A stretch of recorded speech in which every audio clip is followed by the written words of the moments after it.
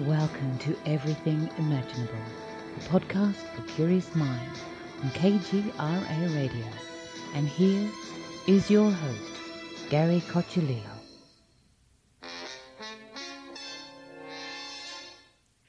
Welcome everyone to another episode of Everything Imaginable. I am your host, Gary Cocciolillo. Before we get started, I want to thank all my listeners for listening and also thank the contributors to my show, who are executive producer Candace Sanderson, author of The Reluctant Messenger, senior editor Amanda Steele, author of Ghost of Me, binaural production engineer Damien Keller, author of Sounds Good, Sounds Great, monthly co-host Jared Murphy, author of It's Not Aliens, It's Worse, It's Us. If you are interested in contributing to this podcast, go to my website, everythingimaginable2020.com, and you will find a whole bunch of information there on how to contribute.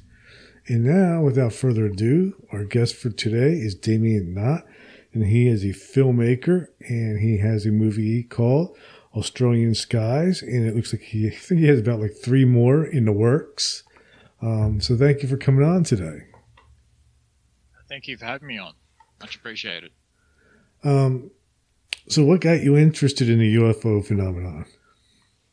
I originally got interested when I was 9 years old, 33 years ago, after witnessing a red ball of light following me down the street in Blacktown in Western Sydney, here in New South Wales, Australia. And my mother shot it down in flames when I told her about it, but it wasn't until like 3 years later, when I was 12, that I had a sighting of a similar object, a red ball of light, coming down from the sky, then getting chased around the sky by 2 other different coloured balls of light. For about 12 to 15 minutes this happened, and it was witnessed by my stepbrothers, witnessed by my father.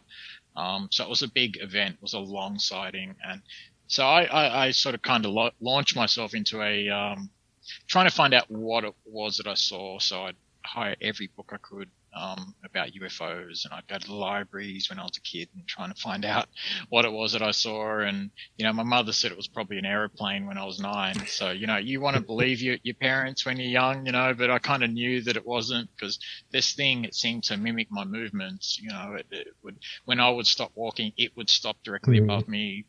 When I would continue to walk, it would then walk with me. It would follow me while I was walking. It was quite strange. It was a very strange occurrence. And my mother said it was probably just an aeroplane when I got home, and I knew it wasn't. But when I was 12, it kind of backed me up when my father and my stepbrothers had seen the UFO with me. We were camping out in the backyard in a place called Pendle Hill here in New South Wales. And it was a hot summer night, just looking up at the sky, and all of a sudden this ball came down, this red ball.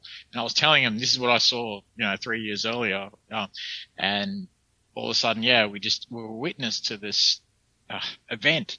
The best way I could describe it was these lights that were chasing this red light all over the sky. They would go vast distances, then stop, just with no forward inertia, anything like that. Then they take off at a 90-degree left-hand angle, go off in this part of the sky, and the other lights would chase it this way and this way. And it happened, like I was saying, for a long time. And even like a 1-minute sighting of a UFO is a long time. Time seems to stand still when you're seeing these things. And so that sighting was a very long time. And I knew that, I was right about what I saw 3 years earlier when I was younger, and having the backup of my family seeing it as well, I kind of knew that, hey, that maybe I wasn't imagining things and all that sort of stuff. So I was like, okay, well, maybe there is something to this. And sure enough, the more I looked into it, the more I realized that I wasn't the only one around the world who'd been seeing these things and having these experiences. So, that was 33 years ago now. I'm now 42. I've seen a whole bunch over my lifetime. But it wasn't until 10 years ago when I came up to a place called Dunedoo, New South Wales, a small town of 700 people in the Central West Tablelands. And, it's very small town, and a few people around here were seeing it. And I started seeing white balls of light floating over homes, at 11 o'clock at night. Everyone's, in their home in these towns, and everyone's asleep or whatever, and got their lights switched off. There's no street lights in this town. There's maybe 3 street lights in the entire town. So it's very dark.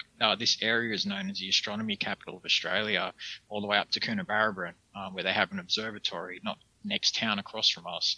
And so it's very dark. You can see all the sky, you can see the cosmos, you can see the solar system, everything, and it's quite incredible up here. But yeah, I started seeing some strange stuff up here 10 years ago when I came up here for a little while to work on a home up here, work on a couple of properties and whatnot, and, from Sydney. And, but over my lifetime, I'd only seen just a small handful from when I was a kid.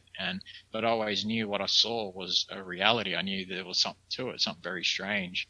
And, I mean, I witnessed, when I was working on the Olympic torch back in the year 2000, just before the Sydney Olympic Games, I was working on the stairs where Kathy Freeman, the Olympian, actually stood and held the torch. They were actually flooding, and I remember at the end of the day, I looked above me and I saw this thing just stop above the Olympic Stadium. And the Olympic Stadium at the time was completely and utterly, it was a free zone. Nobody was allowed to fly over it, because of the fact it was an Olympic stadium at the time and whatnot. So, and this thing had just stopped and had a bulb sticking out the bottom of it with a rotating center going completely around the middle of it. And I watched this for it didn't come to a full stop, but it came to a near stop and then just took off towards the city. And I remember, because it was a hot day and everything, we're all sweating and carrying on, and there was an electrician down near me, and I said to him, "Did you just see that?" And he said, "No, what?" I said, "That thing that just stopped above us for a second." He said, No. He said, "I think you've got too much heat." So he thought I was imagining what I saw, and I was like, okay, whatever, and I just threw it off. But, over my life, I've seen a small handful, but it was over the last decade, coming up to the country here. And then, I mean, I was only here for 10 months at the time, but during that time, we had journalists from the Sun Herald newspaper here, which is one of Australia's most respected newspapers, if not the most respected newspaper. They came into the backyard. They witnessed 2 UFOs fly over the house here, playing a game of tag, a game of catch up with each other over a period of about 3 minutes across the sky. They'd never seen anything like it. And because they'd come from the city, you could hardly see any satellites in the city because of the light pollution. They'd never even seen satellites before. So they saw these things catching up to each other and zipping across the sky. Yeah, it was just an amazing occurrence. It was the perfect timing, because over the previous 2 nights, I'd actually contacted a UFO group, and the week before, and they'd sent investigators up, and they witnessed, when the first lead investigator came to the house here, he actually witnessed and my father and myself actually witnessed what looked like a flying saucer, but there was no dome or anything like that. It was an glowing orange thing that just floated silently over the house the second the lead investigator came. So that kind of and I was in the backyard at the time, and I had the camera set up. I kind of had a feeling something was going on, and then all of a sudden I heard a call from my father and this gentleman out the front, and my name being yelled. So I've run through the house and I've gone out the front, and they're all pointing up over the house. So I'm looking up at there, and then sure enough, I've witnessed myself, this thing floating silently, no noise, just over the house. The second, literally seconds within the lead investigator arriving in town. So he was blown away. My father was blown away. Everyone was blown away. My father's seen a lot of these things with me. We used to sit out the back in the backyard and write down the trajectories, what we saw, what they were doing, what the characteristics of what these UFOs were portraying in the sky around us. And so we had a book. We've still got this book, but we would write down everything that what they would do on a nightly basis. And sure enough, they didn't appear every night. It was, you'd get your satellites, you'd get your planes and whatever. This area is known as an Air Force area where the Air Force can do, their training or whatever the case is. But over the period of years, we only see them maybe once or twice a year. And funny enough, when we see the jets come over from the Air Force, from Newcastle Air Base, they only seem to come over when UFOs are in the area, which is really, really strange too. And I mean, we've got footage of these things, these flashing lights following these jets as they circle around town here. So it's very, very unusual what is going on. The Air Force seem to know about them, i.e. maybe they're picking them up on radar, who knows? But at the end of the day, I'm only speculating. But the fact is, out of the 3 times over this last year, we've seen jets in the area, and not just one jet, but 2 jets at a time come around and do circles around the town.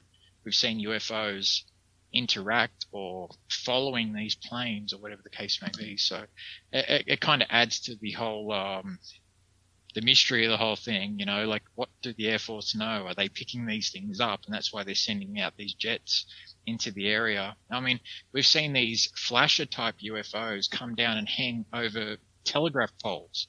So large, so huge, and they'll flash on and off and different frequencies and different types of flashing, almost like a old school photography lamp where, the flash would go off and it'll be slow and a certain kind of flash and it will sink in on itself and that kind of thing.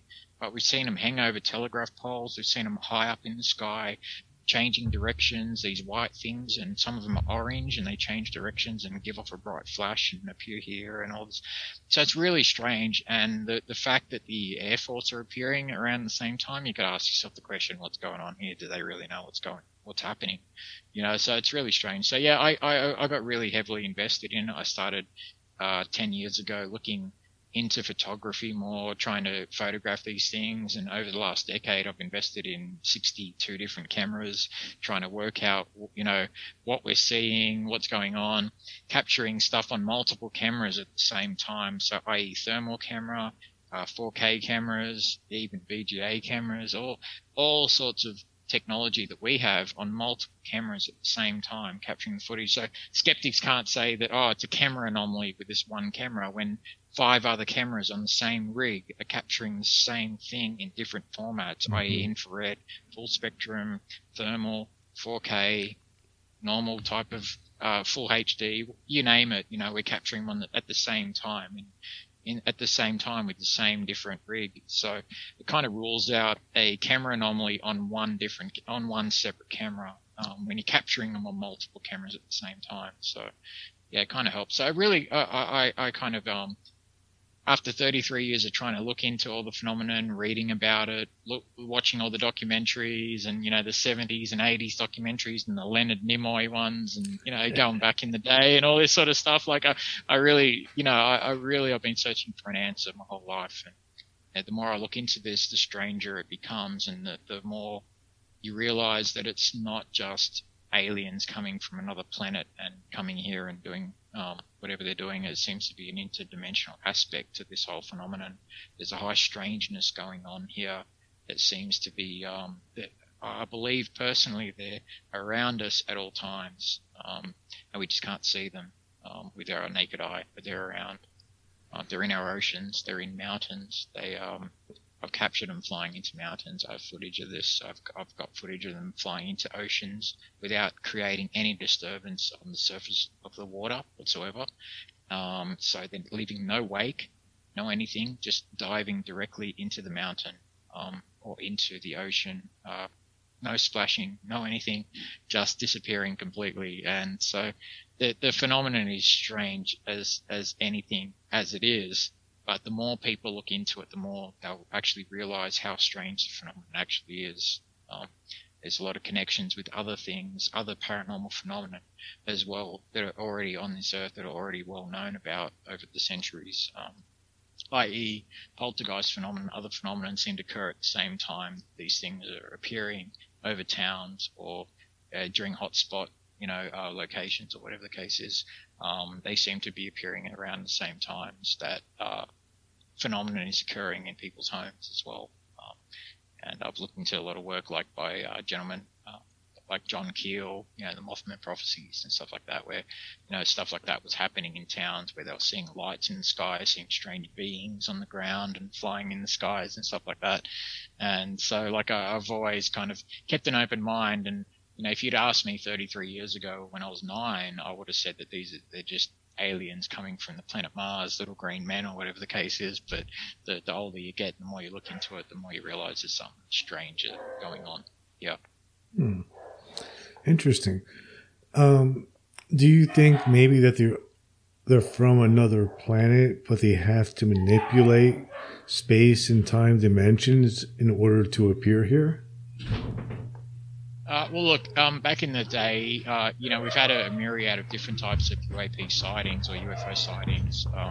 You've got your old school flying saucers, and you've got your old school landings at people's schools and Westall and Ariel School over in, so you've got a certain type of thing which could be construed as coming from another planet. But it seems that some of these things are not just coming from another planet, that they're already here. They're existing alongside of us on this very planet itself, and they can come in and out of our reality when they choose to, or when they feel like they need to come in here. And it would describe a lot of what's going on, and a lot of the characteristics they seem to give off in regards to what they do and how they act and how they interact with humans and everything. There's a category of high strangeness involved here.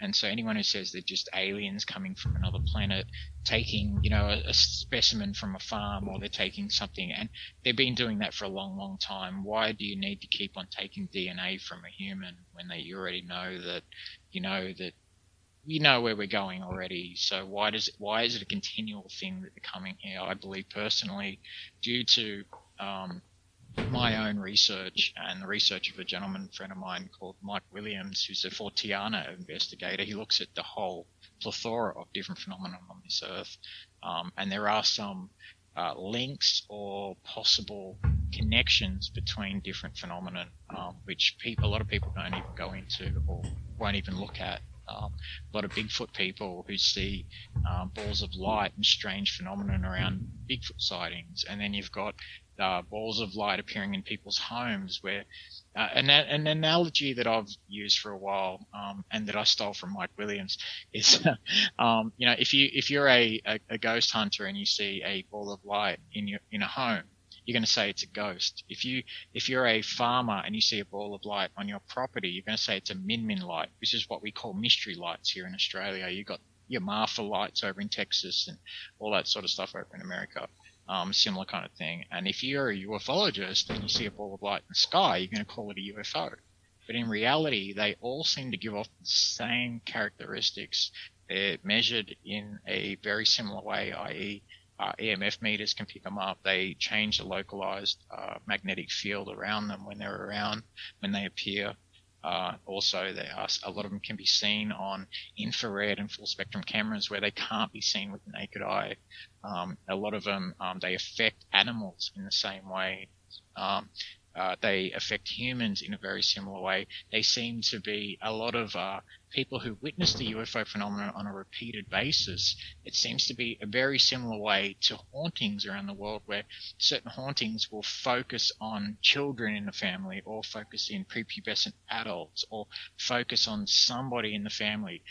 This phenomenon also, the UFO phenomenon, seems to focus on certain individuals. And so certain individuals will see more UFO phenomenon during their lifetimes, whereas other people will never see a UFO in their entire lives. So you've got to ask the question, why is that? What are the connections? What's going on here?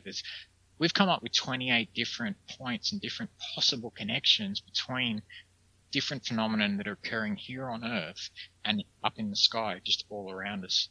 So, if you really ask the question, there's something a lot stranger going on than just aliens visiting here from other planets. I'm sure that's happened multiple times, no doubt. But at the same time, these things seem to be all around us in an interdimensional aspect. Do you think they're conscious? Do you think they're trying to communicate with us? Or do you think they're responding to our consciousness, like we're maybe subconsciously calling out to them and bringing them here? That's a possibility. That's definitely a possibility. Like on several occasions myself, I don't like to say this, but when I had the Sun Herald journalist in the backyard, I also had a head of a New South Wales' most prominent UFO group, and she was here. Over the previous 2 nights, we'd witnessed 9 UFOs swarm over the backyard. She was blown away. She'd never seen a UFO before, so she was blown away. And then when the Sun Herald reporters came into town and they witnessed the same sort of thing, she said to me, can you get your friends to come? And I'm like, well, that's no big, I don't have a rope I can pull them down from the sky. It doesn't quite work that way. But I actually thought, guys, okay, well, now would be the perfect time to come. We have journalists here. We have UFO group presidents here. Now, within about 7 seconds of me thinking that, 2 UFOs came over the house playing the game of catch up across the sky. Now, you could call that a coincidence. You could call that, so there does seem to be some sort of connection. There's a whole bunch of high strangeness where, for instance, about 5 years ago, I went up to the Gold Coast here in Queensland, and it was for a paranormal convention. So there was there was about 800-900 people in this room, and I spoke for 4 hours about UFOs up on the stage, and came out, was being interviewed for a documentary by a Canadian film crew, Rob Freeman and his crew, and they had a rig with a $72,000 thermal camera and a bunch of other different cameras on it, and I'd never seen through an expensive thermal camera before. So at the end of the interview, I was like, he said, "Do you want to have a look through it?" And I said, yeah, definitely. Let me have a look through it. The nerd in me was like, yeah, I want to look. So I was looking through, and the second I looked through, here on the other side of it was a perfectly shaped Hollywood-style flying saucer, except it was tiniest little dome on the top, not like a big dome like you see in the movies or whatever. It was a tiny little dome on top, perfectly straight sides, rounded edges. Everything was symmetrical, flat bottom. And it was just sitting there, and I thought it was a joke at the time. And so I reached around the other end of the camera, and I'm trying to think they've got some sticker or something on the other side. And they're just playing a practical joke. So I'm trying to scratch it off the lens. And sure enough, this thing then started moving to the right. Now you could see behind it, you could see high buildings, like high-rise buildings, because we were 7 stories up in the Hyatt at the time, and you could see high-rise buildings behind it, and this thing was moving. It was that low. It was directly opposite we couldn't see it with the naked eye. We had 15 people out on the balcony interviewing me at the time and hanging around watching the interview. And then sure enough, nobody could see it. I filmed it on my 4K camera. Nothing was there. But in a thermal camera, this thing was giving off a heat source. It moved between 2 buildings. I wasn't the only one to see it. Other people saw it through this thermal camera as well. It's actually up on YouTube at the moment. People can see. Now, what happened was, we thought we had the best UFO footage in history, right? This thing went out to the ocean and then disappeared. And sure enough, they've come back to the hotel room, and they've knocked on the door about an hour later, and you're not going to believe this. And they all look dejected. And I'm like, oh, what's going on? Didn't it record? And they said, well, yeah, it did, but it didn't. I'm like, what? So they showed me, and sure enough, the video part of the footage didn't record. So there was a black screen with electronic interference going through, but the audio part recorded. So you could hear us all talking about this incredible UFO we're all seeing and witnessing. But for some reason, for the first time, it never happened before that, and it never happened since that, where it's only recorded the audio and not the video. So there's a whole bunch of high strangeness like that, and you got to ask yourself, was it on purpose? Did these things do that on purpose so they didn't want themselves to be filmed? Or was it a byproduct of whatever their engine was giving off or the electromagnetic field was giving off and somehow interfered with our camera equipment? We don't know that still to this day. It's still one of those questions. So at the same time, you got to ask yourself, this has happened multiple times where we've had batteries go flat. We've had all sorts of equipment, memory cards fail. All sorts of things when we've got what we think would be the most incredible footage. But other times, it seems they allow you to film them. So it's kind of strange. You got to ask yourself, what's going on here? Why does some allow you to film where others don't? And it seems like the more incredible close-up UFO sightings, they don't let you film them, which is really strange. We've had multiple batteries here, even on the property here, like a decade ago. We've had in UFO investigators, and we've seen these things this one occasion especially. We had a well-known guy here in Australia at the time, ufologist who was with me at the time, and he had a brand new camera with multiple batteries. We'd made sure that day they were fully charged. I had an old school Sony camera, an infrared, where my mate lent me, had 14 different batteries, which were all fully charged in a bag, and one after the other while this thing is going over us, and it had multiple lights going around the perimeter of it, like it was a large thing, and we watched it go directly over us. This thing, one battery after another, drained from full to zero in a matter of about a second. And how can you explain something like that, this thing going over the top? So it's either on purpose that they're doing that, they don't need to get this footage of them, or it's a byproduct of what their engine or what's powering them is giving off is actually flattening the batteries or is actually whatever. So I'm still up in the air about it, whether it's on purpose or whether it's a byproduct of what it's powering them is actually interfering with equipment. So interesting. Yeah, I think that, I mean, my own theory on that is some type of electromechanical interference that just drains energy. That's something that they're using to power the craft, some type of, I don't know, anti-gravity device possibly.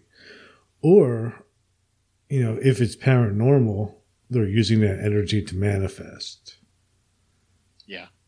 Or they're coming here from other dimensions that are literally right alongside of us, and they're appearing and disappearing at will.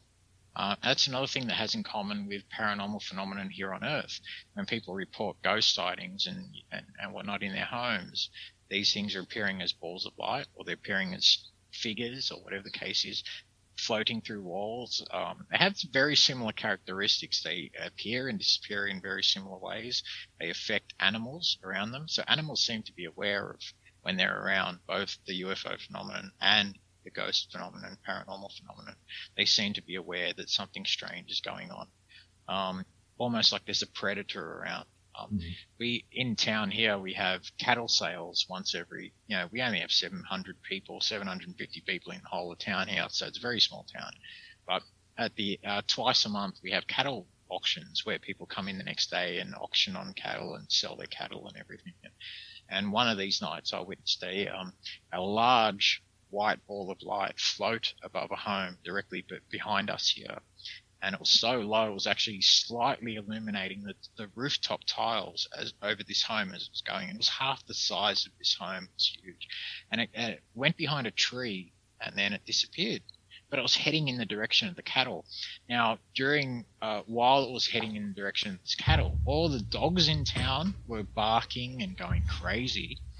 But when about 30 to 40 seconds later, after I saw it disappear, all of a sudden the cattle in this pen were going crazy. I mean, when I say crazy, I mean they were going crazy. They were banging up against the metal, the fences, and they were just going crazy. And I've heard this phenomenon in when I was younger, in relation to something that happened that was paranormal with myself and a friend of mine. I've heard this phenomenon, his dog going crazy and scratching on the back door and barking like there was a predator around, and the birds in his backyard and his aviaries going crazy and everything. And then all of a sudden, the same thing with the UFO phenomenon. Years later, these things seem to know when these things are around. So whether it's affecting I know that they affect the Earth's magnetic field because we can pick them up on EMF meters. So they do affect the localized magnetic field around them. So that seems to be something of a characteristic that is inherent with both of the phenomena, which is what I'm working on at the moment, a documentary called Haunted Skies, where it goes into the whole plethora of different phenomena here on this Earth, even Bigfoot phenomenon and stuff like that, big cat phenomenon, where balls of light are seen and witnessed around these other strange sightings of humanoid or hominoid creatures that people are seeing around the world. And a lot of Bigfoot people and a lot of UFO people won't link the two, or look at any coincidences between the two. But, some of us have actually experienced the strange phenomenon hand in hand with each other. We're saying that, hey, hold on a sec, there is some strange coincidence here, where, if you could call it that, where the same thing is being seen around different phenomena, and the same characteristics of different phenomena is being observed around the world, and going back centuries now. So it's been with us for a long time, and I believe that this is why I call the phenomenon paranatural phenomenon. I believe it's natural, we just don't understand it yet.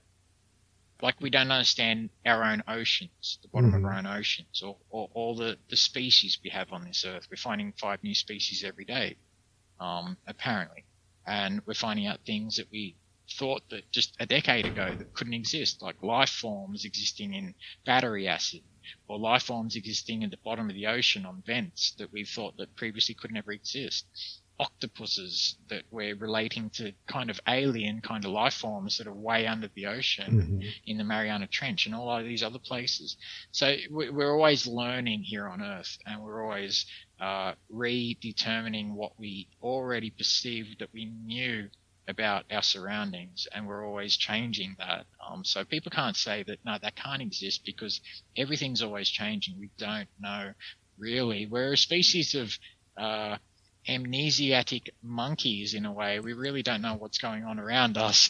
I hate to say that because a lot of people don't think, oh, you know, I'm not a monkey, I'm not this, I'm not that. No, but in reality is that we really know not much about space. We don't know much about Earth even, what's going on around us. And everything that we thought we knew is always getting thrown out the window and changed with new hypotheses and new facts, basically, supported by our own science at the time, that something else as strange is going on, and that we didn't know as much as what we like to think we know. And that's, well, it's always changing. That's the good thing about science, is that, you know, once we find out about something new, then that's added to the annals, and, you know, we can move on from there and everything. But, you know, at the time, there's a massive stigma that's attached to the UFO phenomenon and any other paranormal phenomenon around the world.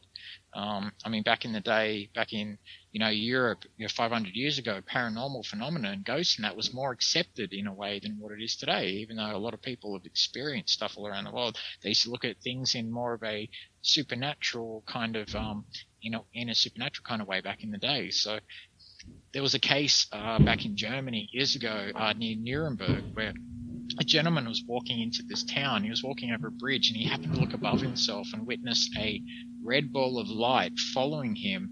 When he would stop, it would stop. When he would keep moving, it would mimic his movements. This is exactly what happened to me when I was 9 years old. I only found out about this about 3 years ago through Jacques Vallée, one of his books with Chris Aubeck, where he spoke about, it's called The Wonders in the Sky, where they go through a whole plethora of past encounters that have been recorded throughout history, which tend to, you know, seem to signify some sort of extraterrestrial or interdimensional, whatever kind of aspect or phenomenon. And one of these, it's exactly what I experienced. Now, this gentleman walked into town. Now, people saw this red light following him just above his head. Excuse me, like what I had when I was 9. And they would shut their doors, and the pubs would close their doors. No one wanted him anywhere near them in this town, because they saw it as a negative influence. They saw it as something spiritual. And, so it's a bad omen. So they didn't want this guy anywhere near them, so they wouldn't let him in. And so this guy is like walked around with his red ball following him, being rejected by everybody before he even spoke to them about it. And, I kind of know that feeling. Because, I've had my whole life trying to convince people around me and friends and everything what I saw and what I know that I saw was reality. And I tried to convince them of this, and, oh, you're crazy, or because of the stigma attached to the whole topic, because not many people experience this phenomenon. And it's what I'm trying to get to the bottom of with my career and with my documentaries, is why are certain people experiencing the phenomenon when others won't see anything in their entire lifetimes? Now, is that because most people don't look up to the sky? Or is that because is there something deeper than that? And this is what I'm trying to get to in the bottom of, with Haunted Skies especially, and Paranatural Enigma Part 2, and Fractured Realities Part 2, and a few other documentaries. I'm trying to get to the bottom of this. That seems to be centered, both phenomenon, i.e. poltergeist phenomenon, and UFO phenomenon, seem to be centered around certain characters or certain individuals throughout history. Now, this is what I'm trying to find out. Why? And I've become resigned to the fact I may never know at the end of the day, but I've become resigned to that fact, and I'm easy with that, whatever the case is. But if I can open up some people's minds to the possibility that, something stranger is going on, I'll die happy. So, I think that all these possibilities are probably happening. Every possibility that we could think of is probably what's happening. We're probably dealing with multidimensional beings. We're probably dealing with aliens from another planet. And also, you mentioned how it happens with certain people, and I think that might be the result of human beings, possibly each of us, having the ability to create our own holographic reality that can be viewed by other people. What do you think of that one? That's interesting too. I've looked into the human mind part of it, and where some people's minds may be more powerful than others, and we can project things onto other people. I've done experiments where I've had sky watchers with multiple people around me who've seen UFOs, and I've asked people to draw out what they saw with the rest of us. Now, you'll get 8 people out of 11 people who witness exactly the same thing, and they'll draw the same thing down, but then you'll get 3 or 4 people out of that group who'll see something completely different. Now, whether that's got to do with the human mind, with our perception, with our openness, or something else completely different, that's another mystery altogether. But yeah, I put that into the basket of high strangeness. You know, I really don't. I can't say at the moment what it is. I wish I could. I wish I could tell people that they're all aliens coming from Venus, or yeah. If you'd asked me 33 years ago, I would have said, yeah, they're little green men coming from Mars. But in the reality is, I don't know, and I can't say at the end of the day. Interesting.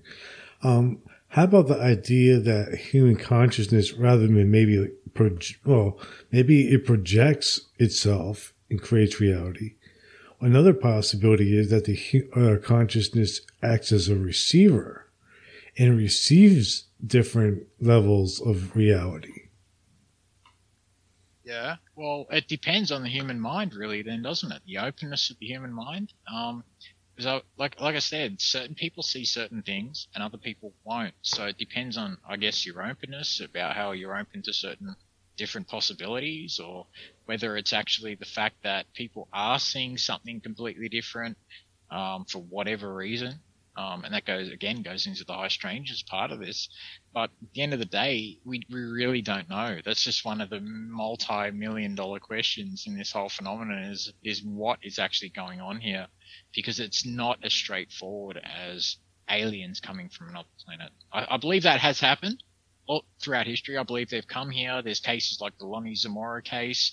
The police officer who witnessed these beings standing next to this egg-shaped object that then took off up to the sky. And then you've got like Voynich in Russia, where they all these school children witnessed this egg-shaped object landing near where kids are playing in a little park, and everything, and these robots come out and stuff like that, and little alien kind of things. And so there's a possibility that there's life throughout the entire universe, and they've possibly sent whatever to come here and check out things, get samples on the ground, and which seems to be some sort of which is what we would do if we landed on another planet. We'd get samples from the ground, we'd watch from a distance. We wouldn't exactly interfere with everyone around us. Like if we landed in we've got instances like here in Australia, like the Westall School, where a whole bunch of the school children, even teachers, witnessed the UFO landing, and beings getting out of it and standing on the craft, and same as the Ariel School encounter in South Africa and everything. And so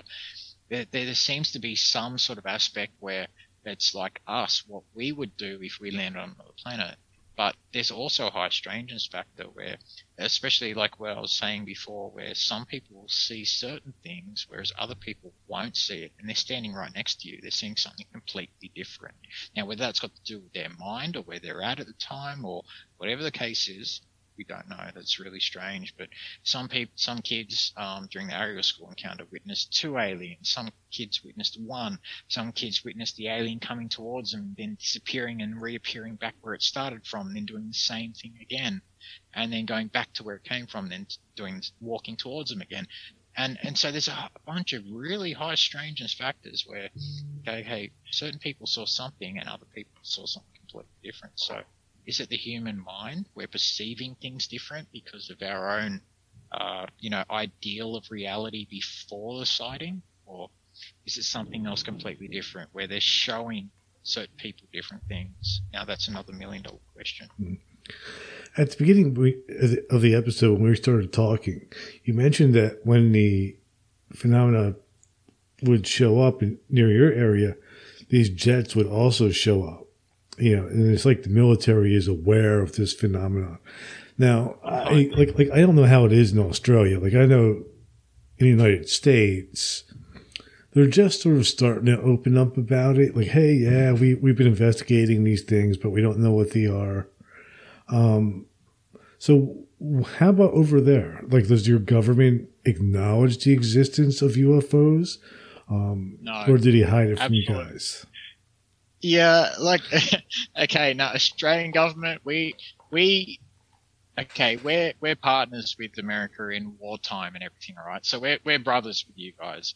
Now like they say with the Australian education system, we're 10 years behind you guys in certain ways. So we kind of expect and hope that you guys are going to tell us the truth about UFOs, so then we can then go and say, hey, UFOs exist, right?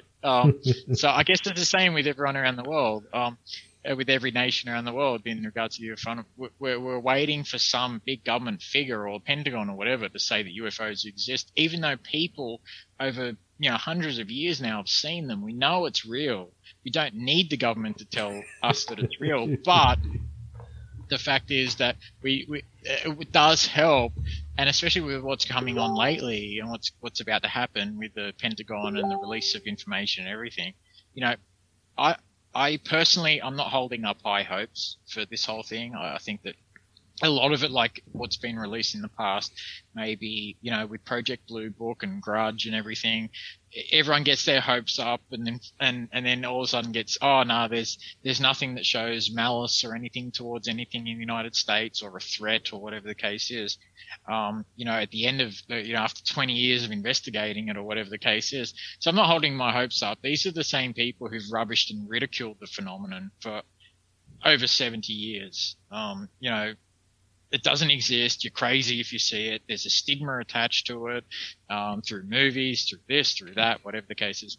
I'm not holding hope that the Australian government's going to come out and say anything. If we do, it'll be off the back of the US government and what's coming in the next couple of weeks or so. So I'm not holding any hopes up high.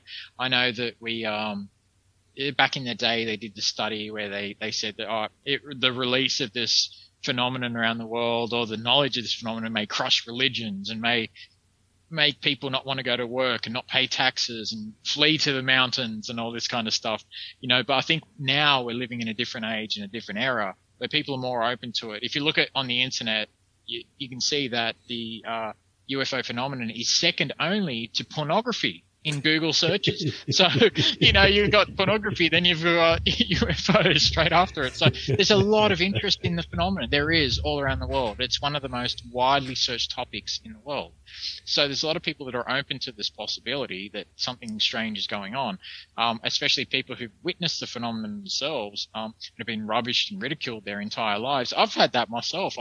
I've fallen out with best friends over this and fighting with them, and they always use the same thing. It's like, oh no, there's no other planets out there that could hold life, or that every other planet is too far away from us, that, there's no way they could get here in time. They're using our our current understanding of physics, of what we think physics are at the moment. This is coming from humans. Humans are fallible. We make up, everything change. Like I was saying before, everything changes. Our current understanding of everything is always changing. Our current understanding of physics is now changing. What we call dark matter around the universe, is our understanding of that is also changing. Now, my own theory, and it's been my theory for years, and it's one that I will release in Haunted Skies, is the fact that I believe personally that dark matter, which is making up 90% or 86% of our universe, or whatever the case is, what they're saying now, is other dimensional. We can't work out exactly where it is, or it's all around us. We can't see it, but we know it's there. Or scientists, due to models, are assuming that it's there, it's around us. Now, and they're saying this recently, just last week, the BBC came out with a story about how our understanding of Einstein's theory of relativity may be wrong in relation to this dark matter that may be all around us. So who's to say that this dark matter that exists around us is not where the other dimensions are that these things are existing in, but they're just parallel to us, all around us? Now, I believe that's where they're coming from. Interesting. I have a guest who's a physicist, and he has a theory that the multiverse, it lies between at the quantum level between where a particle is a particle and a wave. And in between those states is where the multiverse is. That's a good possibility as well. It's interesting. Yeah, it is. And the more, like I said, the more that we look into science and the more that science evolves and the more understanding of our universe evolves around us and what's actually going on, which may not happen for another 50, 60, 100 years, 200 years. We may not understand fully what's going on at all in throughout everything, because really, like, we're like ants looking up at the sky trying to find out a reason for everything. Why are we here? You know, it's the ultimate question. It's the one question I've been asking for 33 years. What's this got to do with these extraterrestrials? I went to a Catholic school. I was trained by brothers in religious education and everything. And whenever I used to ask the question about the lights that I'd seen when I was younger, the brothers would have the most insane response to me, i.e. they would kick me out of the classroom. They would never answer my questions. When I'd ask, are these red lights, are they God? Are they, you know, if we're the center of God's creation and we're the, you know, the apex of everything, then what are these other things that I'm seeing, these lights? And I used to get in so much trouble at school for this. I was like the odd one out in my Catholic school, because I used to have to go sit so many times outside the principal's office till the end of class because I asked a question about the UFOs that I'd seen. And so that kind of like made me ask more questions, you know, and try and find out more about what's going on with the whole plethora of the phenomenon that's happening around us, especially with what I saw myself. None of the brothers that taught me could give me an answer. So this is why it kind of made me strive more to wanting to find out an answer for either through a religious viewpoint or through some other scientific viewpoint. I've looked at every different point throughout my life. A lot of people say that in the Bible there's all speak about UFOs, and there's talk about this could be a UFO, this could be a UFO, or a UFO led the Israelites through the desert to safety, or whatever the case is. There's a lot of strange things in the Bible that people could conceive as possible UFOs, right? So I've looked at that. I've looked at all the different side topics of everything, but what I have found out is that the UFO phenomenon has been with us for centuries. It's been with us for a very long time. It hasn't left. It's not a new phenomenon. It's not something that just all of a sudden popped around and just said, hey, guys, in the 40s, here we are. We're following the aeroplanes during wartime. We're the Foo Fighters, blah, blah, blah. This is our first time ever here. No, they've been here for a long time. They've been here for probably since the dawn of the human race, maybe even before that. So that's why I call it paranatural enigma or paranatural phenomenon, because I believe that it's natural.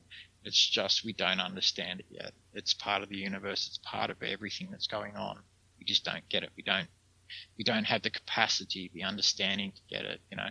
We're just barely enough getting through work, going to work and coming home and feeding the family and doing the day-to-day routines that, you know, people do, you know, just to survive on this earth, let alone thinking all this extra stuff that's going on around us. You know, most people don't want to know about that, or most people whatever, but at the same time, we all have the inherent wanting to know inside ourselves where we came from. At least at one time of our lives, we think about that. We think about it very deeply. Most people brush it aside and go whatever and just live with their lives and go on about making money on earth or whatever the case is. But most people don't really ask that question. But most people during their lives will ask that question at least one point. But a lot of people don't stick with that. They sort of just brush it aside and, you know, just deal with whatever comes, you know. But, you know, the fact is, the reality is there's a lot more going on than what we can perceive with our minds at the time. It's like an analogy, like what I say is, a lot of people say, why don't the aliens land on the White House lawn?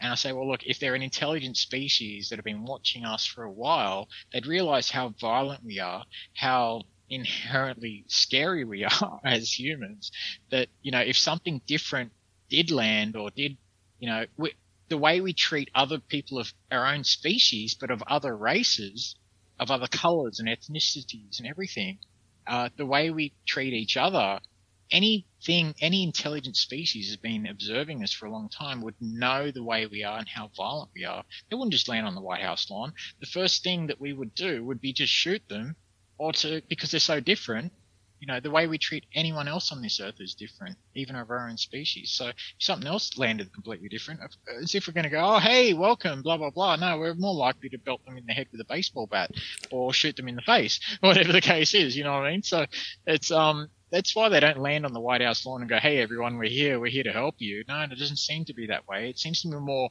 of a role of observance, that they're watching what we're doing, just in the same way that a scientist, who's got a petri dish full of bacteria that he's cultivating, he would watch through a microscope, but you don't go and jump into that petri dish and jump in with the bacteria and live with them.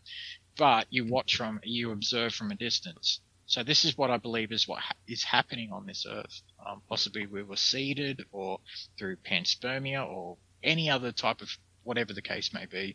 If you look into the Sumerian myths, and they created us through the pre-existing hominid species that were here on this earth already, and created us to be intelligent slaves, or whatever the case is. There's a lot of different theories out there. No one knows the truth. You can always speculate, you can always ask questions, but in reality, we really don't know. Do you think there's any connection between UFO phenomena and our ability to create nuclear weapons? Yeah, there does seem to be some sort of, well, when I say there seems to be some connection, I mean, as you know, back in the day, there was the whole, they would fly over the top of nuclear sites, and they would send beams of light down into the bunkers and either start a countdown from 20 down to 1 and freak people out in the bunkers, or they'd stop nuclear weapons. One after the other, which is impossible because of the codes on every single different nuclear weapon, but somehow they'd know all the different codes and somehow shut them all down at once. There seems to be some sort of connection with, they don't like us interfering with nuclear weaponry or nuclear anything, really. It seems to be possibly that kind of stuff could interfere or, stretch out into the universe and create some sort of something out there, like a shockwave or whatever the case is. But they don't seem to be too happy that we're messing around with nuclear weapons. And if any of the stories to be believed about, the incursions onto nuclear missile weapon bases and everything, then yeah, it does seem to be they're giving us some kind of warning as to what may be going on, and don't keep this up in the future. Just maybe change your technology or whatever. But the fact a lot of people on this earth think that they're here to give us new technology, or they're here to help us, or they're here to whatever. I don't think that's the case either. I think that if that was the case, we'd already have the help, we'd already have the assistance that we need from them. It's more like they're letting us go at our own accord to do what we have to do without as much interference as possible. But it seems as though also that during history they've also interfered in small ways with humanity. If you look at old cases like with Alexander of Macedonia back in the day, when he was leading his armies over one of the rivers back in the day, and he had his elephants going over and his horses and everything, and they described on both sides of the battle, they described shields, silver glowing shields that would come down from the sky and swoop the elephants and swoop the horses as they were crossing a river. And then you've got several years later, you've got another case with Alexander and his army where supposedly a bright shield came down from the sky, a burning shield, which is what they would describe it as in those days, because they had nothing else to really describe it to, like a wheel or a chariot wheel, a burning shield, like the Romans used to describe these things, burning bright shields cruising across the sky. They seem to interfere in certain ways or point to certain ways. There was a story where, who knows whether it's true or not, unless you're there at the time, you really don't know, but it was recorded on both sides of the battle where this thing came down, sent a bright beam down into one of these walls, which crumbled the wall, which allowed Alexander's army to enter the city and sack a city. Now, if you look at it, you're thinking, okay, well, why are they interfering in little ways like that? Is that to create a narrative throughout history to then, to lead us to where we are now, to Western civilization? There's a lot of questions. And you got to sort of try and separate the truth from the reality and what seems real and what seems not. We really don't know. At the end of the day, unless you're there to see it yourself. What I say to a lot of people who don't believe in the UFO phenomenon. I say to them, look, you don't just believe what a government says or what Joe Blow says on the corner, or don't believe what I say. You need to see the phenomenon with your own eyes. At the end of the day, as the old saying goes, you got to see to believe, and that's what I say to everybody. At the end of the day, I can't convince you of anything. I mean, I've got plenty of videos and photos of these things and over 200 witnesses, but still I can't convince everybody that what they're seeing or what I'm seeing is real. They need to see it themselves at the end of the day. That's all there is. But that's a lot of evidence, though, for one guy to collect. I've been lucky, I guess you could say, over the years with the phenomenon. I've been involved in 4 documentaries so far, and 3 out of the 4 documentaries have had UFOs appear during the making of the documentary, which have been filmed by multiple people making the documentary, including one coming out, a Canadian one with Rob Freeman coming out the next month or 2, where he travelled around the world, and I was one of the people he came and visited here in Australia. And, we witnessed the huge thing cruising low throughout the Gold Coast and disappearing out to the ocean and then disappearing altogether. Australian Skies, we had a UFO appear. I filmed another UFO during the making of Australian Skies as well. And also with Fractured Realities, a UFO appeared during the making of that as well. And another documentary recently I was involved with, UFOs in the Outback, which by a famous YouTuber who came here, and we witnessed a massive ball of light just appear in the sky next to an aeroplane and then disappear again, kind of sucking on itself and gone.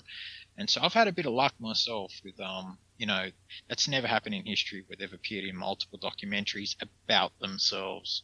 Now, that's part of the high strangeness in the subject, where I've spoken about them in the past. I've had them appear before UFO conferences that I've on my way driving to or whatever, I've been driven to or whatever, and we've had UFOs appear, and I've got some incredible footage of them on the way to, or after I've spoken about them at conferences or whatever the case is. We've had UFOs appear after the conferences, directly above the conference place where we just had the conference, or strange things like that. It's like they know when you're talking about them, or they know when you're actually, involving them in the topic or whatever. And that's another part of the high strangeness of this, which I'll be going into in Haunted Skies coming up.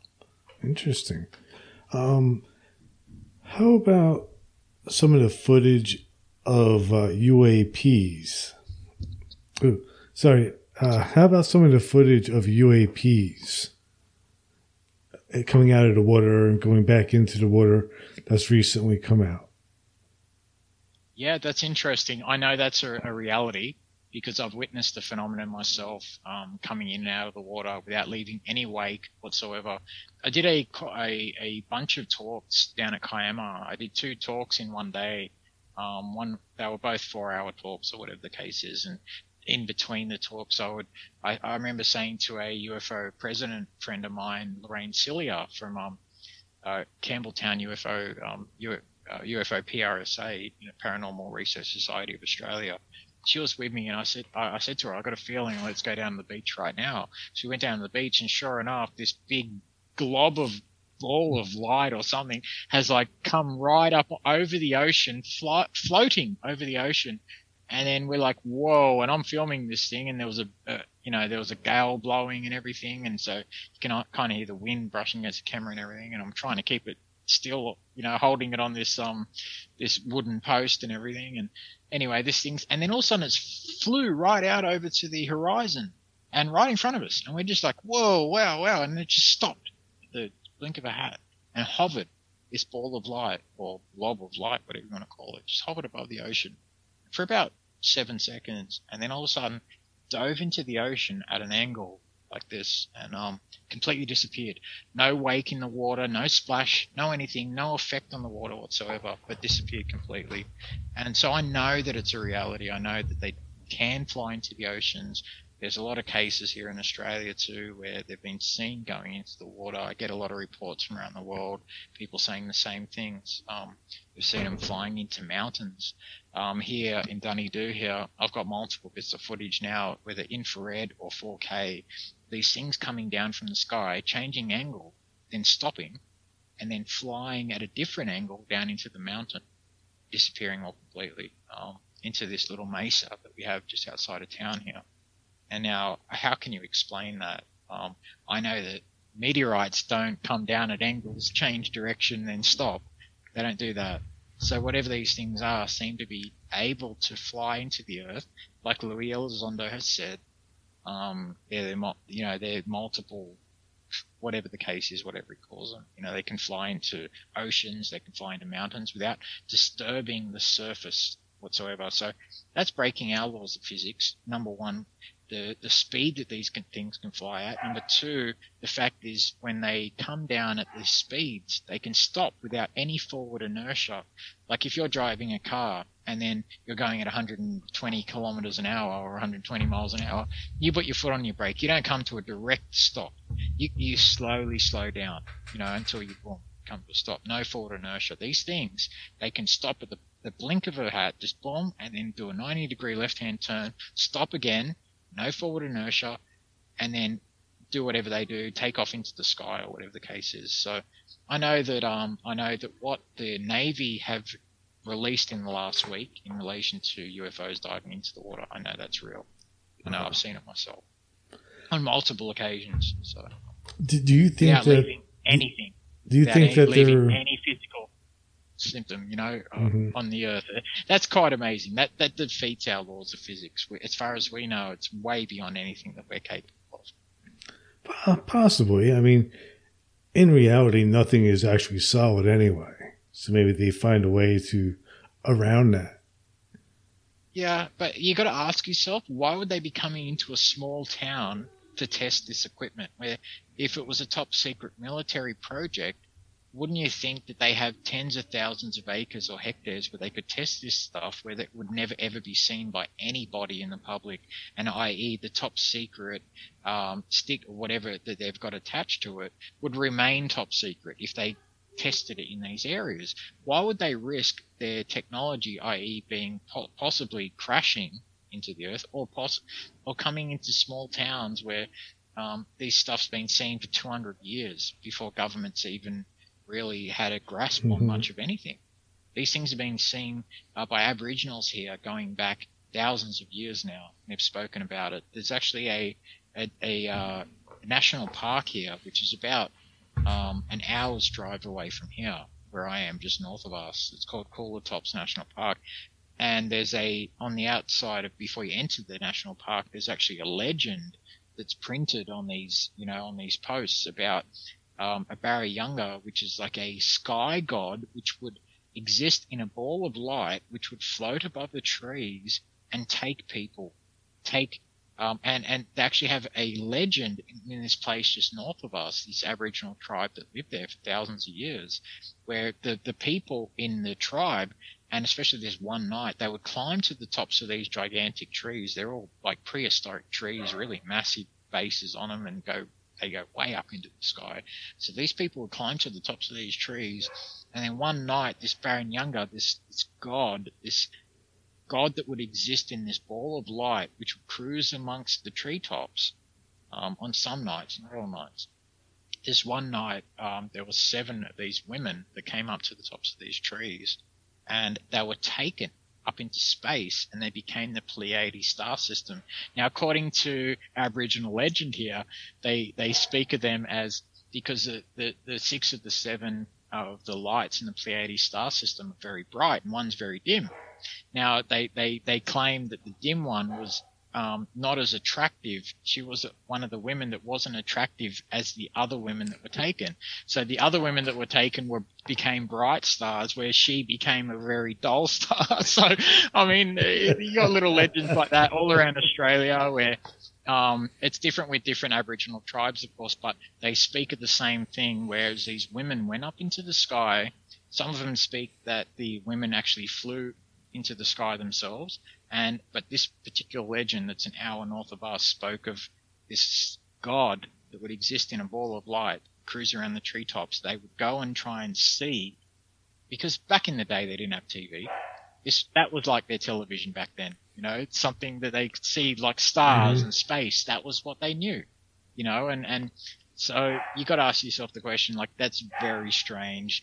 The same by, tens of thousands of years old Aboriginal tribes here in Australia speaking of virtually the same thing in relation to the creation of different star systems out there. It's very strange, it's very unusual, but, at the end of the day, it's just a myth, really, at the end of the day, but it's very interesting. You could ask yourself the question, did something like that happen? It sounds like what we would describe today as an abduction experience. These women were taken up to the sky. Not that they just flew up to the sky. We know they can't fly up to the sky.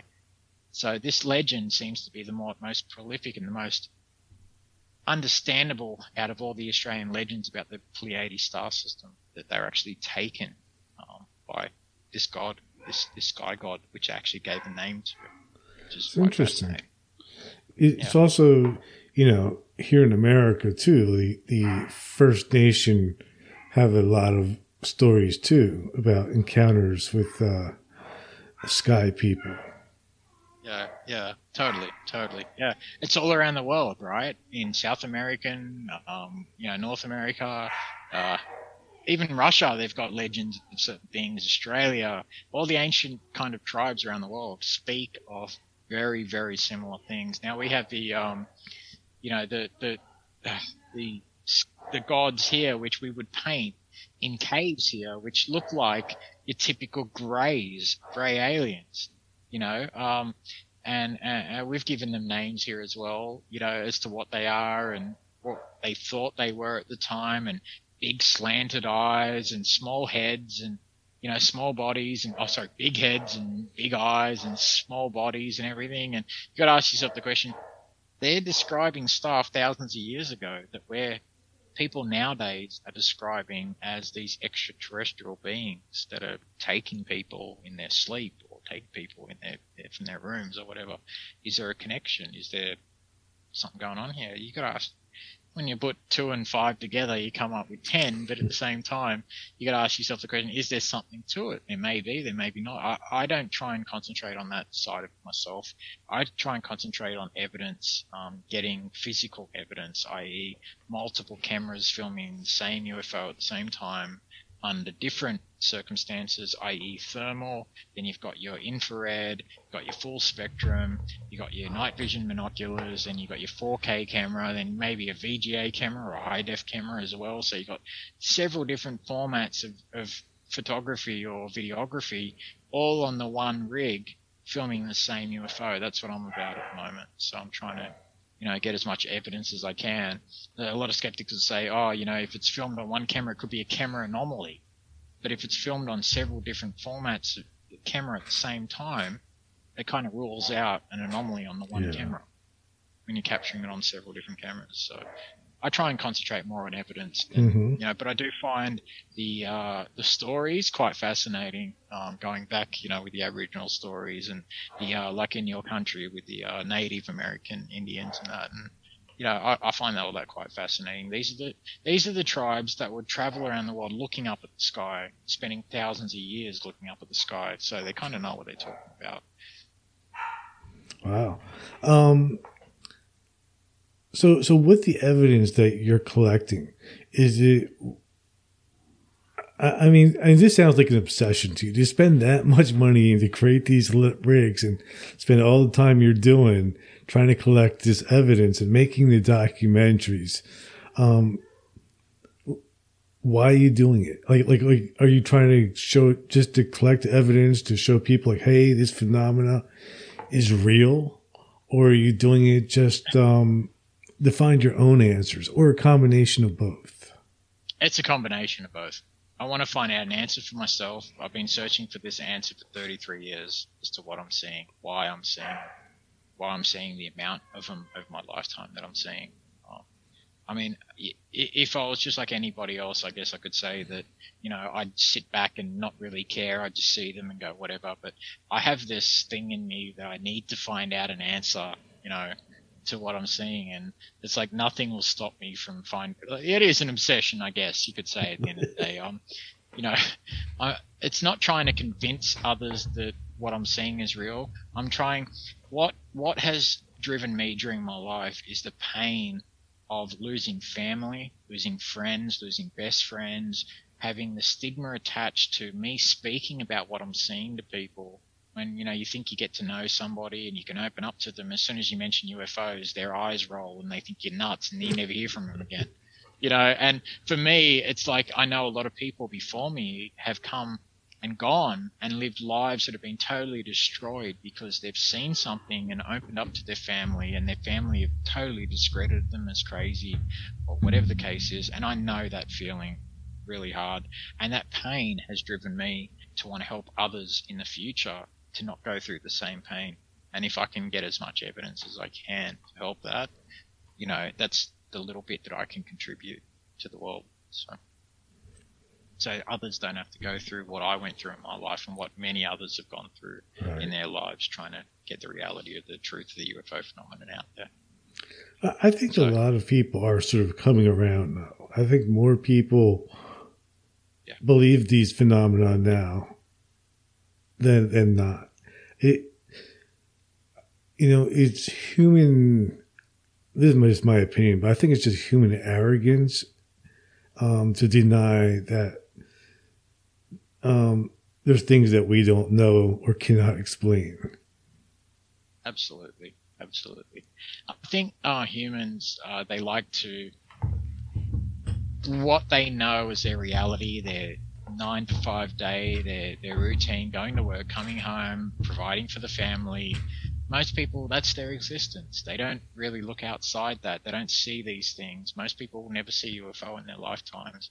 But the ones that do really change their entire paradigm of everything. It really changes their whole understanding of everything, and makes them question everything. And a lot of these people contact me and ask me my answer, what I can tell them. And the reality is I can't tell anyone anything because I don't have the answer. At the end of the day, I don't. There's a lot of people out there who claim to know the answer, like they're aliens from the Pleiades, or they're aliens from here, or they're the blue chicken alien, or they're this, or they're that, or they're tall whites, or this or that. No one really knows at the end of the day. I have integrity, and I can't say to people that, oh yeah, it's this or it's that. At the end of the day, I don't know myself. I wish I did more than anything. But, I've become resigned to the fact that I'll never know the answer until the day I die. Just hopefully, the stigma will be released a little bit so that people in the future can come forward more and speak about what they've seen in an open kind of environment where people won't judge them as much as, what people have been judged for the last 60 years who've come forward. That's my whole thing with this. If I can help some people out, let them know they're not alone. A lot of people contact me over the last decade since I've gone public, and tell me their stories. They can't tell other people in their families. They can't tell their best friends even. But they open up to me. They feel like they've seen me in documentaries or whatever. They feel like they can trust me, and they tell me. And I keep everything to myself. I get back to them, and I'll respond. And this is, you're not alone. Blah blah blah. And it helps a lot of people. It does seem to help a lot of people. Whereas they can't even speak with their own family about this without their own family thinking they're crazy. This is something I understand myself because I've had it during my life too. Whereas people in my life have thought I was crazy because of what I've claimed to have seen and whatnot. Even though I've had witnesses with me, it doesn't matter because these people haven't seen it themselves. At the end of the day, like I said before, you need to see it with your own eyes to really believe. So, if I can just at the end of the day help out a few people on this, a few thousand people, whatever on this earth, to let them know they're not alone, that what they've seen is more than likely real, it's strange, and other people have seen it too, and don't worry about what anyone else says. I'll be happy, I'll die happy, man, knowing that, I've helped out a few people so they don't feel so alone on this earth, because I know the feeling really well. And, and because of the rubbish and ridicule that's been heaped on it by the government, by other people over the last, 60, 70 years or whatever, it's ridiculous. And, so I'm kind of suspect about the whole government thing now, where they're saying that, all of a sudden now they're releasing stuff. And I've been told recently by someone it's because of people like me who are getting the truth out there, and no more can they hide it, blah, blah, blah. Who knows the reason why they're coming out with it now all of a sudden. But the fact is that for so many years they've rubbished people like me. They've ridiculed people like me. We've had our lives destroyed, turned upside down because we've spoken the truth about what we saw. You know, it's ridiculous. And now all of a sudden they're like, oh yeah, guys, it's all real. What? You know, it's like, who knows what to believe with this whole thing. I'm not expecting anything that's going to blow the whole thing sky wide. But if this helps with the stigma a little bit, I'm all for it. Yeah. I totally agree. I don't have a high expectation of the government coming out with anything. You know, like, yeah. I don't know what's going to happen, but we'll see. Yeah. Chase, you know, I wouldn't say chasing, but the curiosity that is created inside of you. Do you think there's a spiritual aspect to that? Because one of the things that I've noticed with most UFO people that have this deep sense of curiosity, of just wanting to know and being open to all the possibilities, it also opens up something spiritual in people. I think so anyway. Do you? It does. It absolutely does. That's why a lot of the New Age philosophies have latched on to ufology. A lot of the New Age movement has latched on to ufology, whereas a lot of people think that, you know, they're star seeds or they're this or that. They're here to help humanity and they're aliens themselves and all this. I don't believe that personally. A lot of people tell me that I'm one of these star seeds and that I signed some spiritual path before I came onto this earth to do what I'm doing right now. And, you know, I don't remember that. If I remembered it, I'd be like, yeah, well, maybe it's true. But no, I didn't remember signing anything. And the fact is, you know, like, before I came onto Earth anyway, like, I wasn't a physical being, so I don't know how I could sign anything anyway. But apart from that, sorry, jokes. But I just, you know, there's a whole movement that goes down the New Age path with UFOs and everything. And, you know, I believe people just want to believe in something bigger than us, that we're not alone, that something is actually investing its time in us, its effort in us, in watching us, in caring about us and all this sort of stuff. But I'd love to think that's true. And I know that we are being observed in some way or another, but I know that it's not all good. A lot of people in the New Age movement think that they're here to help us and they're here to give us energy and they're here to give us this and that. If that was meant to happen, it would have happened already. It's not meant to happen that way.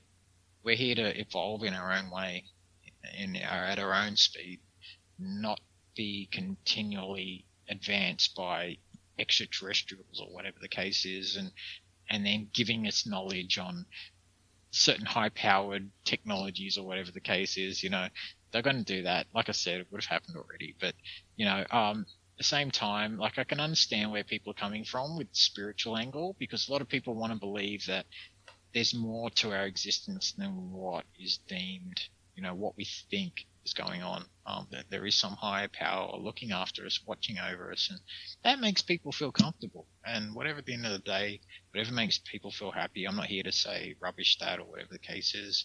But all I know is from my own experience that a lot of this UFO phenomenon isn't as nice as what people like to think it is. And after 33 years, and having experienced a couple of years ago myself, I've come to realize that there's more to it than just them helping us or them, you know, being nice to us or whatever the case is. There's actually a darker side to this whole thing.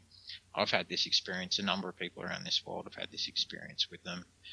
There's been cases all throughout the world where some strange things have happened to human beings, radiation sickness, poisoning, a whole bunch of different things. I was recently made unwell myself a couple of years ago after an encounter with a UFO. Spent about 8 months trying to work out what happened to me, going to multiple professors, specialists, you name it, and found out I had all these issues, bone problems that could only be caused by exposure to radiation, hypophosphatemic osteomalacia in my own bones, and a whole bunch of other different things. So I know, and there's cases where they've actually actively attacked humans, sending beams down at humans, burning humans, killing humans, off Brazil a few years ago as well. There's actually a number of cases around the world of high strangeness where human beings are being found dead under very, very unusual circumstances in relation to the UFO phenomenon. So I know that there's more to it than what we're thinking there is, and I believe that good and bad permeate through the entire universe, and they're not all good. Whatever's here to help us. And the fact as well, like when I was younger and I witnessed the red ball of light following me, and 3 years later with my brothers, the red ball of light being chased around the sky, and I always wondered about that. Why is it getting chased away by these other two different colors of light? What's with that? Why are they chasing it? Why are they, what was all that about? And so I over the years I did a lot of research into those kind of, and that's been seen by multiple people around the world. These so-called aerial battles.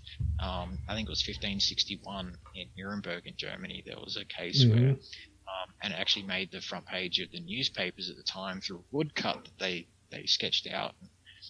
Whereas multiple balls of light were seen flying through the sky, coming out of cigar-shaped objects and everything, and sending beams of light at each other, and then they'd crash to the ground and catch on fire. And 7 years later, or 6 years later, in Basel, Switzerland, exactly the same thing happened again there, where thousands of people witnessed an aerial battle with multiple balls of light. Why are they fighting over us for? You got to ask yourself those questions. Now, the people, that's a good question. People who've never seen this or really looked into that side of it would never know that kind of side of it. Now, I've experienced it myself, and I've been made unwell, and I've got heart problems now at the age of 42. So since the age of 40, I've had heart problems, bone problems, after multiple cases of UFOs coming up close to me. I've had one that was seen by an author, Mike Williams, who's a Forteana investigator here in Australia, and there was another gentleman there at the time as well. A shaft or column of light, probably about 6 foot long, 4 to 6 foot long. It was hard to tell because of the speed it went into the ground, but it melted into the ground just over my left hand. I could have stuck my finger out and it would have hit this shaft of light. That's how close it was going down my left arm.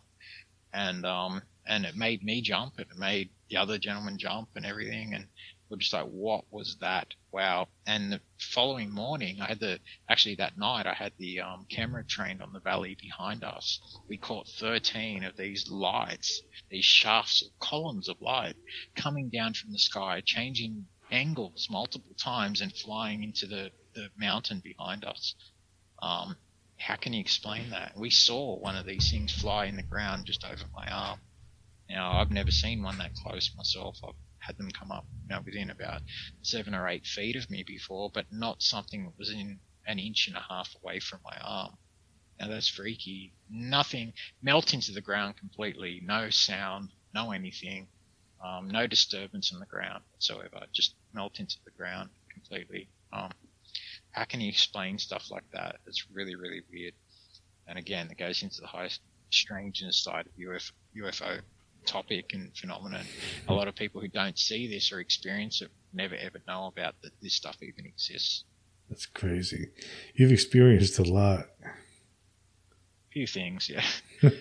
Some people say, "Oh, you're lucky," and I'm like, "Yeah, please, let's swap lives. I just want to be a normal person." It's like, to me, it's like sometimes it feels like a curse. I tell my mate Mike that all the time. This is like a curse. It really kind of sucks sometimes, but I guess I've been lucky. I've been able to capture it. I've got a couple hundred videos, and got maybe about 300 photographs, 400 photographs of the UFO phenomenon in different parts of Australia, wherever I've gone to. They seem to be. One of the strange things, my ex-girlfriend just the other day was saying that in the year and a bit that I've been away from Sydney, that she's never seen one UFO, but when I was there was like multiple. We'd see him like once a week or once every 2 weeks or 3 weeks or whatever the case is. So, it's really strange. And when I left here a decade ago, after being here 10 months and seeing heaps of UFOs here and having, journalists see them and investigators see them and people from all around Australia traveling here and seeing them, my father never saw one UFO in the previous 8 years until I've just come back here now. And now all of a sudden the town is seeing UFOs again, which is really strange. So it does seem to be a phenomenon that's centered around certain individuals around the Earth, and that seems to be something in common with other phenomena as well, like poltergeist phenomenon, ghost phenomenon seems to be centered around certain individuals, which is really strange, which is another little possible connection, but who really knows? But so far out there, the whole thing is just crazy. Have you tried any type of hypnosis have somebody hypnotize you to try to find out why they're interested in you? I'm one of those rare people who can't be hypnotized. So unfortunately, I've got stuck with the whole, like I'll just lie there and people say, oh yeah, you're out of it now. I'm like, no, I'm not, I'm still awake. So I can't be hypnotized no matter what I do. But yeah, that's multiple times people have tried to hypnotize me over the years and put me into regression therapy and all that sort of stuff. But yeah, I can never be hypnotized for whatever reason. I wish I knew why. I kind of wish that I could be hypnotized so that maybe I could find out an answer or something, but I don't think I'll ever find out an answer at the end of the day. I've just become resigned to that fact and just kind of dealing with it and just plodding along, Yeah. Well, man, I hope that you do find some of the answers. I appreciate that. Yeah. Well, one day, who knows? Like I said, I'm not holding my hopes up too high.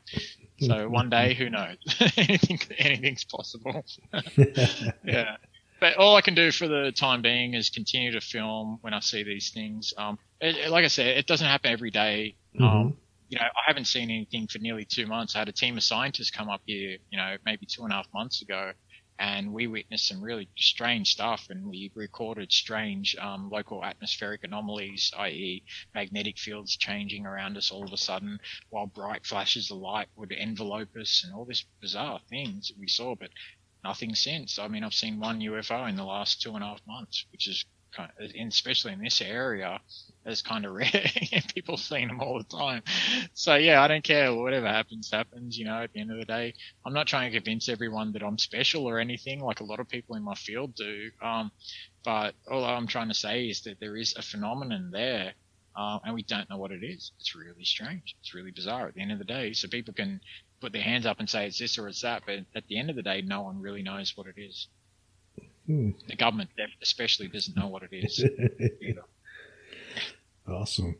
So before we wrap this up, where can my listeners find your film that is out and the films that you have coming out in the future? Well, I've got a documentary out at the moment on YouTube called Fractured Realities. There's part 2 and 3 coming out at the moment. I've got so I've just got to plug in a charger here because my phone's just saying it's about to die on me. So, there's at the moment, I think on Amazon, there's Australian Skies. Mm-hmm. That was on Netflix for a couple of years. It's on Amazon at the moment. Australian Skies Part 1. And also there's Haunted Skies coming out. There's Paranatural Enigma Part 2. Fractured Realities Part 2 coming out.